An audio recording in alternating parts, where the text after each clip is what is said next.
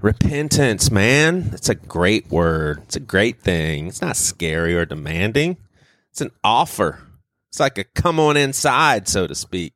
I'm taking the word back from the pissed off Christian on the corner yelling at people. Man, you make repentance feel like moldy, stinky lettuce that you got to throw away. I'm taking it back and making it like Lucky Charms. Frosted Lucky Charms. They're magically delicious.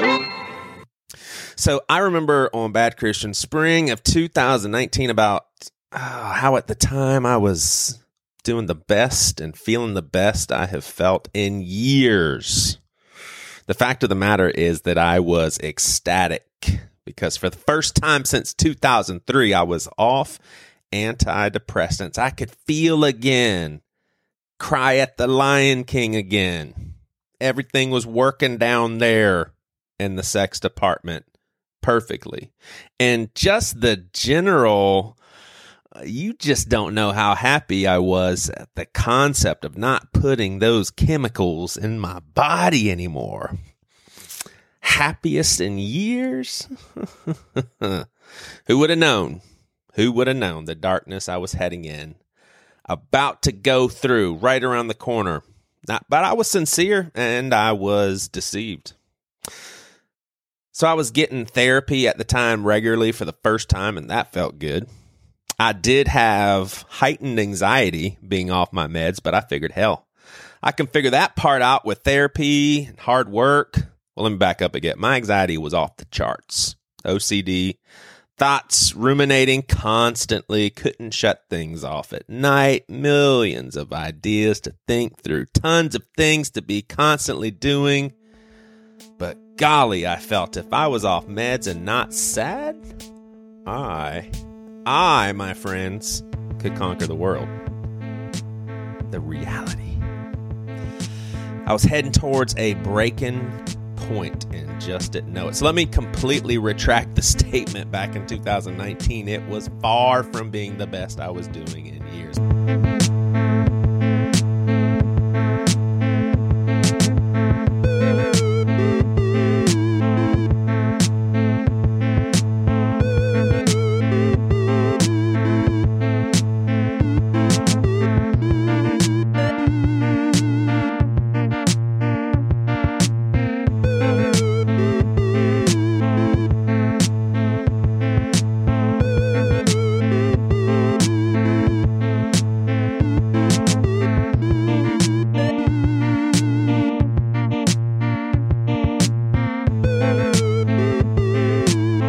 Behind the scenes, my wife and I were even at odds, drifting further and further apart. But hey, I was working on me. So it would all be worth it in the long run. Just a few months later, you guys know I found myself in the most painful season of my life. I was out of commission in life and considering taking myself completely out of commission from living at night when my parents were sleeping. I wasn't working, I couldn't parent, and I was convinced I'd never be okay again. Throwing in the towel was like the only option I felt I had. My wife felt like it was a forest fire, burning everything to the ground. It was. But here's the full reality of what my wife believed about that forest fire. And I shared it in a sermon 5 or so months ago. So here you go. Take a little listen. It's about a 5-minute clip.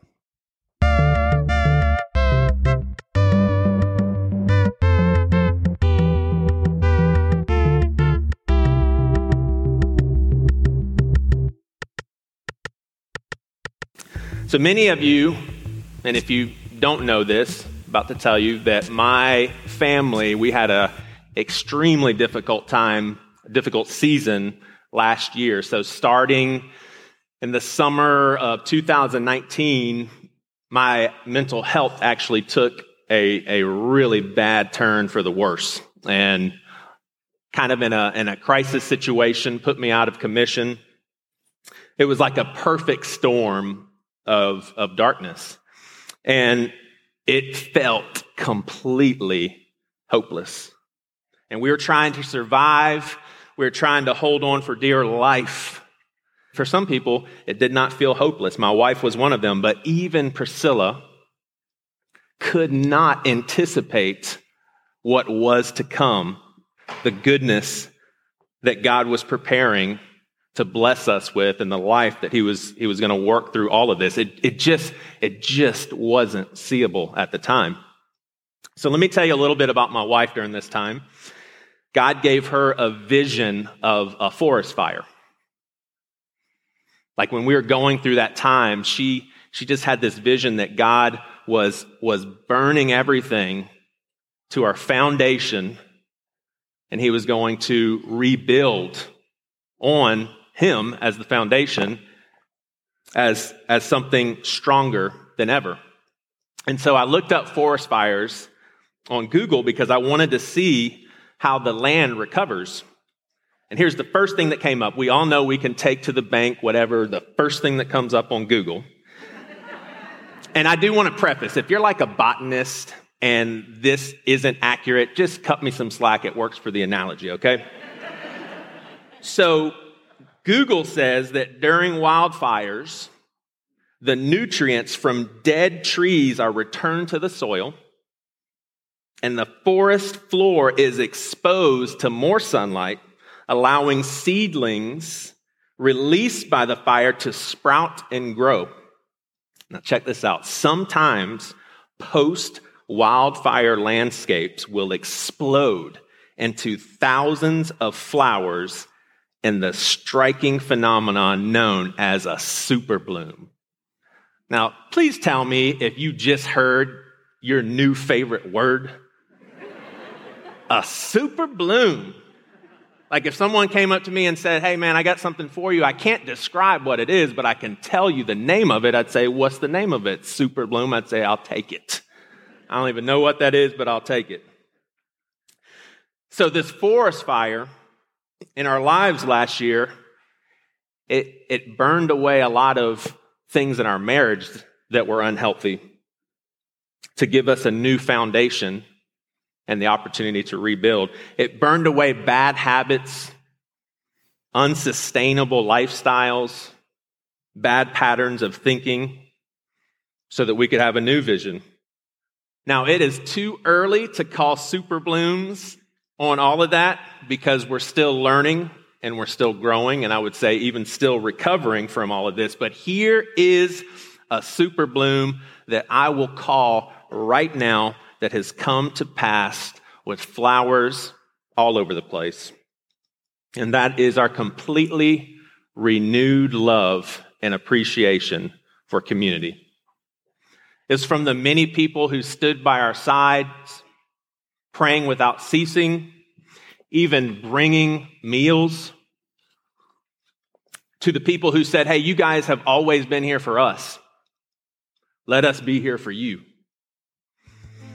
To the many leaders, including our lead pastor and his wife, who reassured us that they were in our corner for the long haul. Those are some super blooms that we see right now. In unexpected ways, for my wife and I, through community, God enriched our hearts and changed them permanently.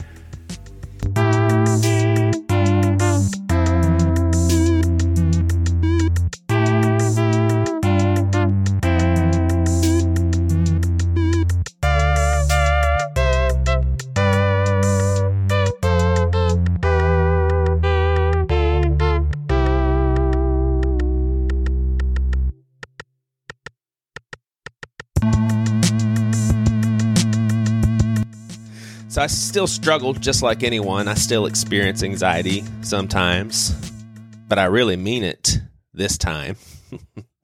I really mean it, with tons of therapy, tons of learning, medicines, and many life changes. This is the best I've felt in my whole adult life. Best my marriage has ever been, but that's partly because Priscilla has allowed me to have a mistress.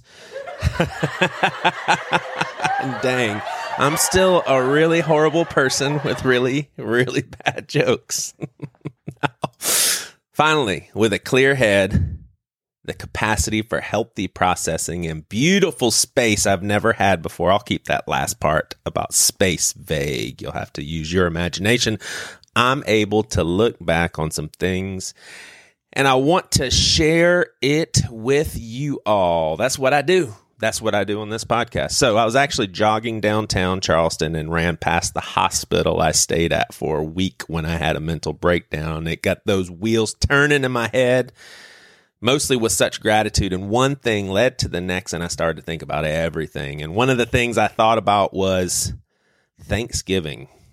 Not the holiday, just a general sense of thanks, reflecting on how my life is set up. Now things have passed on, gone away, and although the process has been hard, the end result was a really, really great thing. It is a great thing. One of the things that has passed was my involvement in Bad Christian. That day jogging, I really pondered that time in my life, all the mental energy, the hard work. What a journey. Much of it I'm still fond of. I mean, my email address is still joeyspencenbc@gmail, for crying out loud. It will always be a part of me. But honestly, my mind went towards repentance. Now, of course, the podcast was represented by 3 hosts, and I'm just one of them. So obviously, these are personal reflections about me and things I regret. I believe for the most part, my heart was in the right place during Bad Christian. But at the time, I was really invested in ministry at church, a pastor actually, and was very comfortable bringing healthy criticism to something like the church that is and was very flawed in many cases. Like what we've built as Christians and called church is unhealthy at best, dangerous at worst. And so my comfort with the whistleblowing from BC Pod was that it was truly stemming from a love for the church, and it's like a desire to see it get better.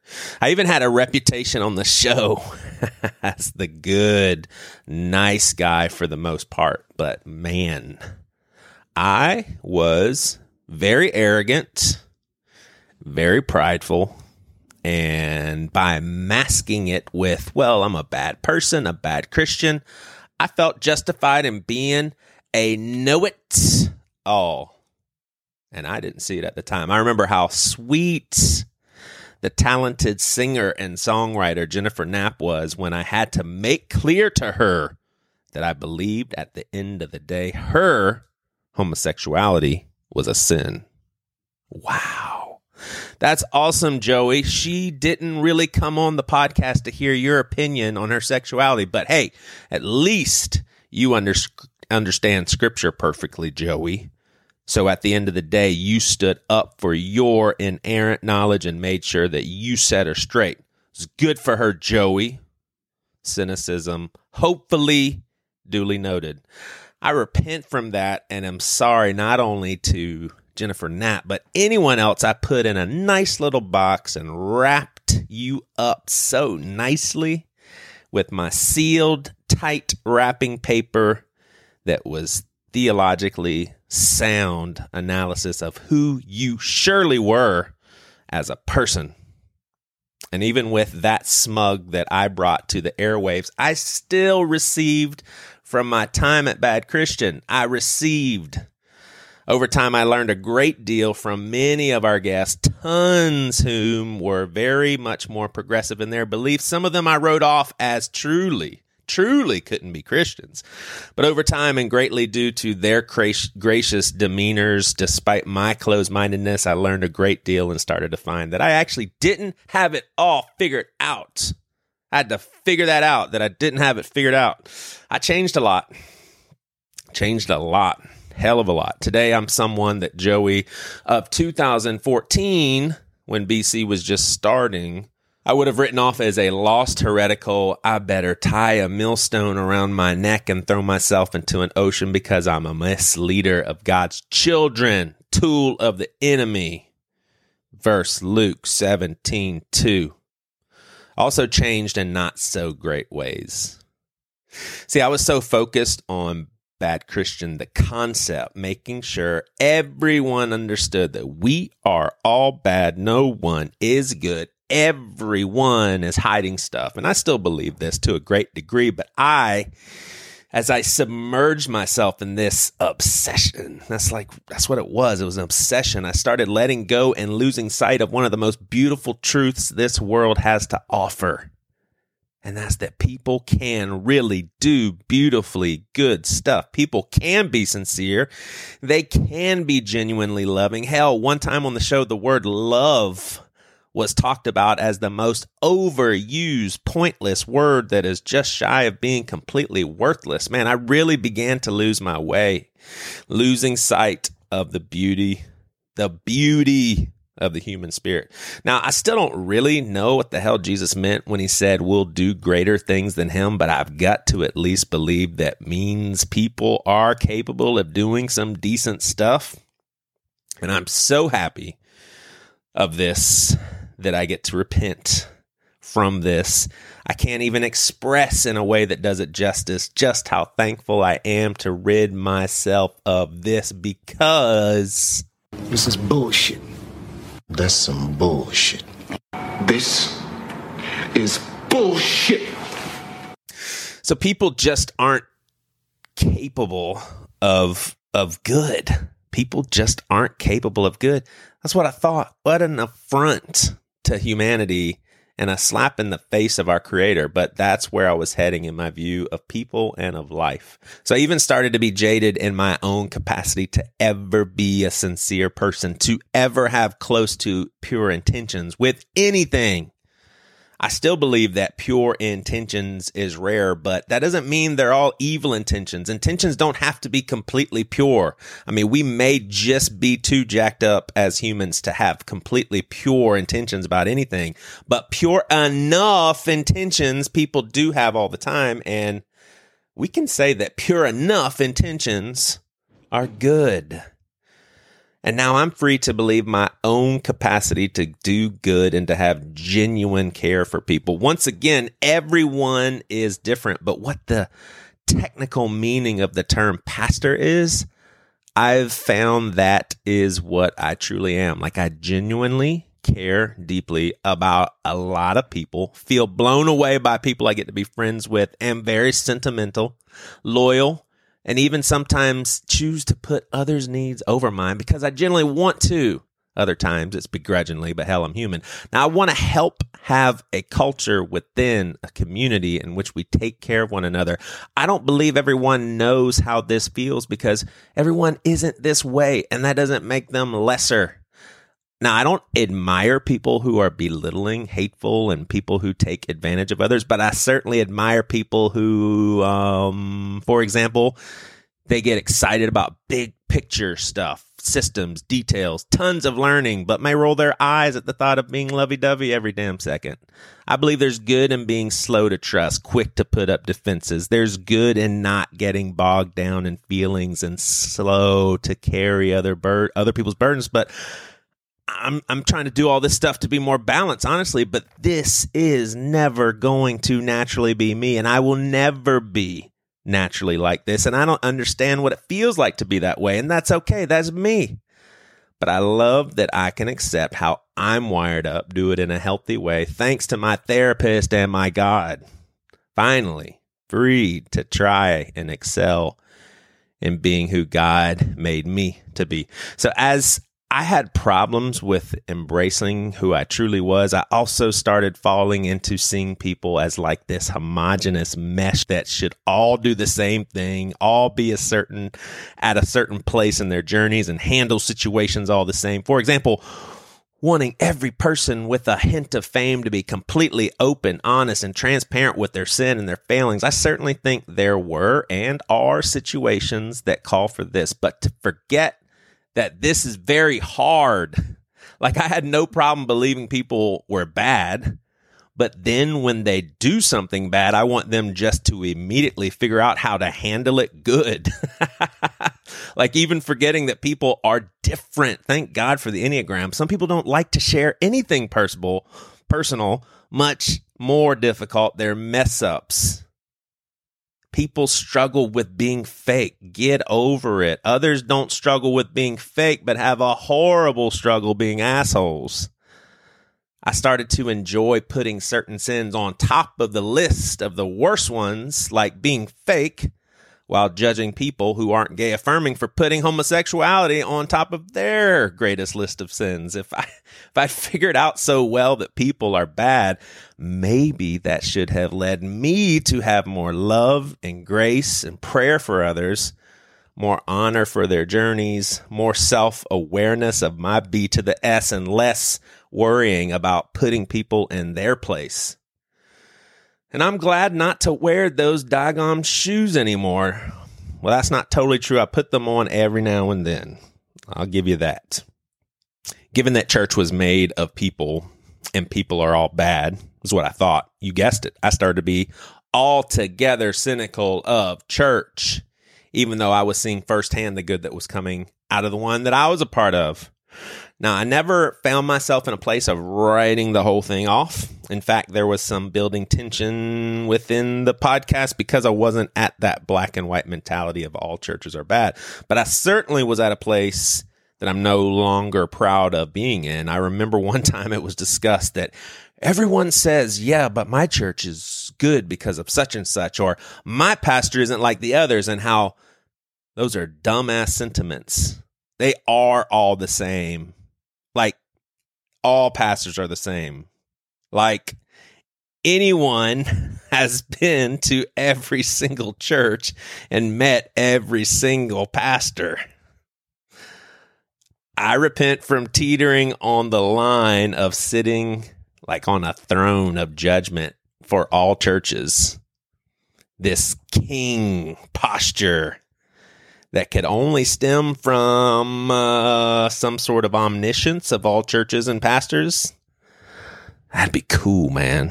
Omniscience of all churches and pastors.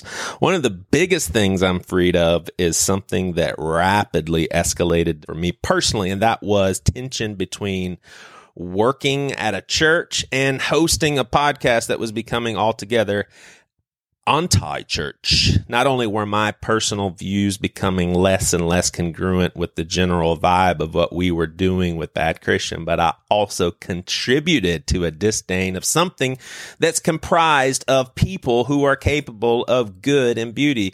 This something I'm referring to is the church. People are capable of such evil, even in the church. People are capable of such good, even in the church. And oh, the sweet irony that the church is the family who sustained me during the worst of the worstest of times. My family, they were sustained. Did I mention that I couldn't work my full-time job? Not only was my family taken care of, but people stood shoulder to shoulder with us through the whole season. From the lead pastors, Josh and Lisa, to a fairly new couple at our campus at the time, Zach and Lauren.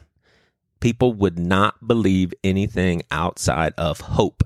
They saw mental illness for the clinically vicious bastard that it was and waited for therapy, hospitalization, medication, treatment, prayer, and faith to take its course.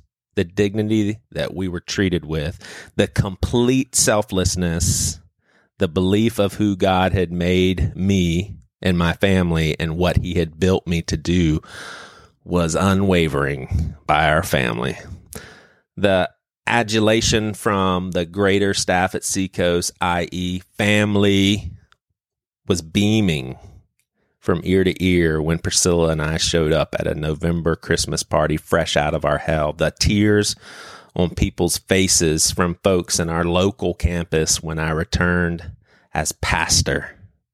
The term pastor forever humanized to all around me, if it hadn't already, never ever to be seen as the one who is the strongest, the one with the most wisdom, the one who is least vulnerable to almost losing forever. The presence of our lead pastor's wife that Sunday just to show her support and joy that I made it. It's my first Sunday back. I can barely hold back tears. And when it's all said and done, at the very least, in my context of church family, I can't help but to gladly hold my condemning tongue from speaking in universal generalities about the church ever again. Ever again. So when speaking about churches, I had good intentions, but those intentions got out of hand, and I repent from that gladly. And the joy and freedom of not having to be the judge of every heart and whether every heart is in the right. Oh, wow. Feels good. I mean, evil, it's usually pretty obvious. Beauty and good, it's pretty obvious. But the human heart, I mean, what man can truly get to the bottom of that?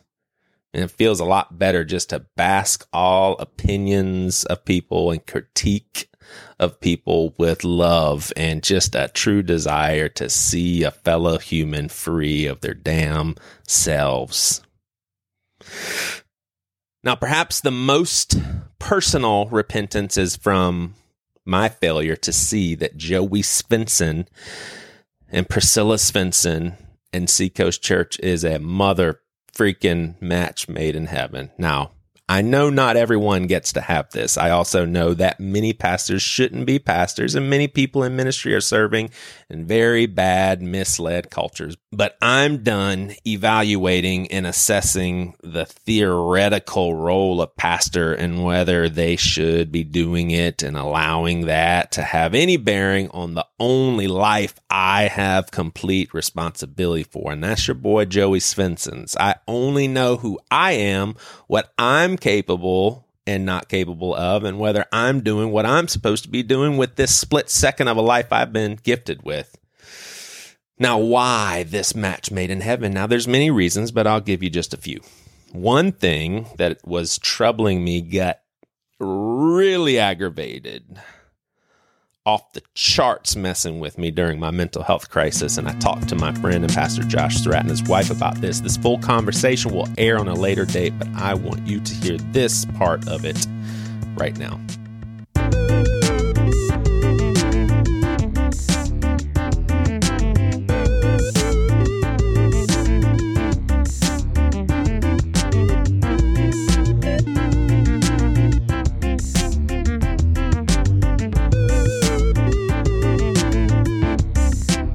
I know another big thing on my mind, because when someone falls into a depression like this, it's like the most important things are the stuff that you're most vulnerable with, and like spirituality is one of the most important things for me, or the most important. And then a lot of my baggage and upbringing and everything, it's almost like I had to self-sabotage and make sure you knew how crazy my beliefs were. It is true. Like, I was just like, I think I actually said, dude, I feel more in line with Rob Bell. Like, that's how bad it is, or something like that. And I mean, now with my more sane brain, like I'm like, I'm fine at Seacoast. Like, we're enough on the same page.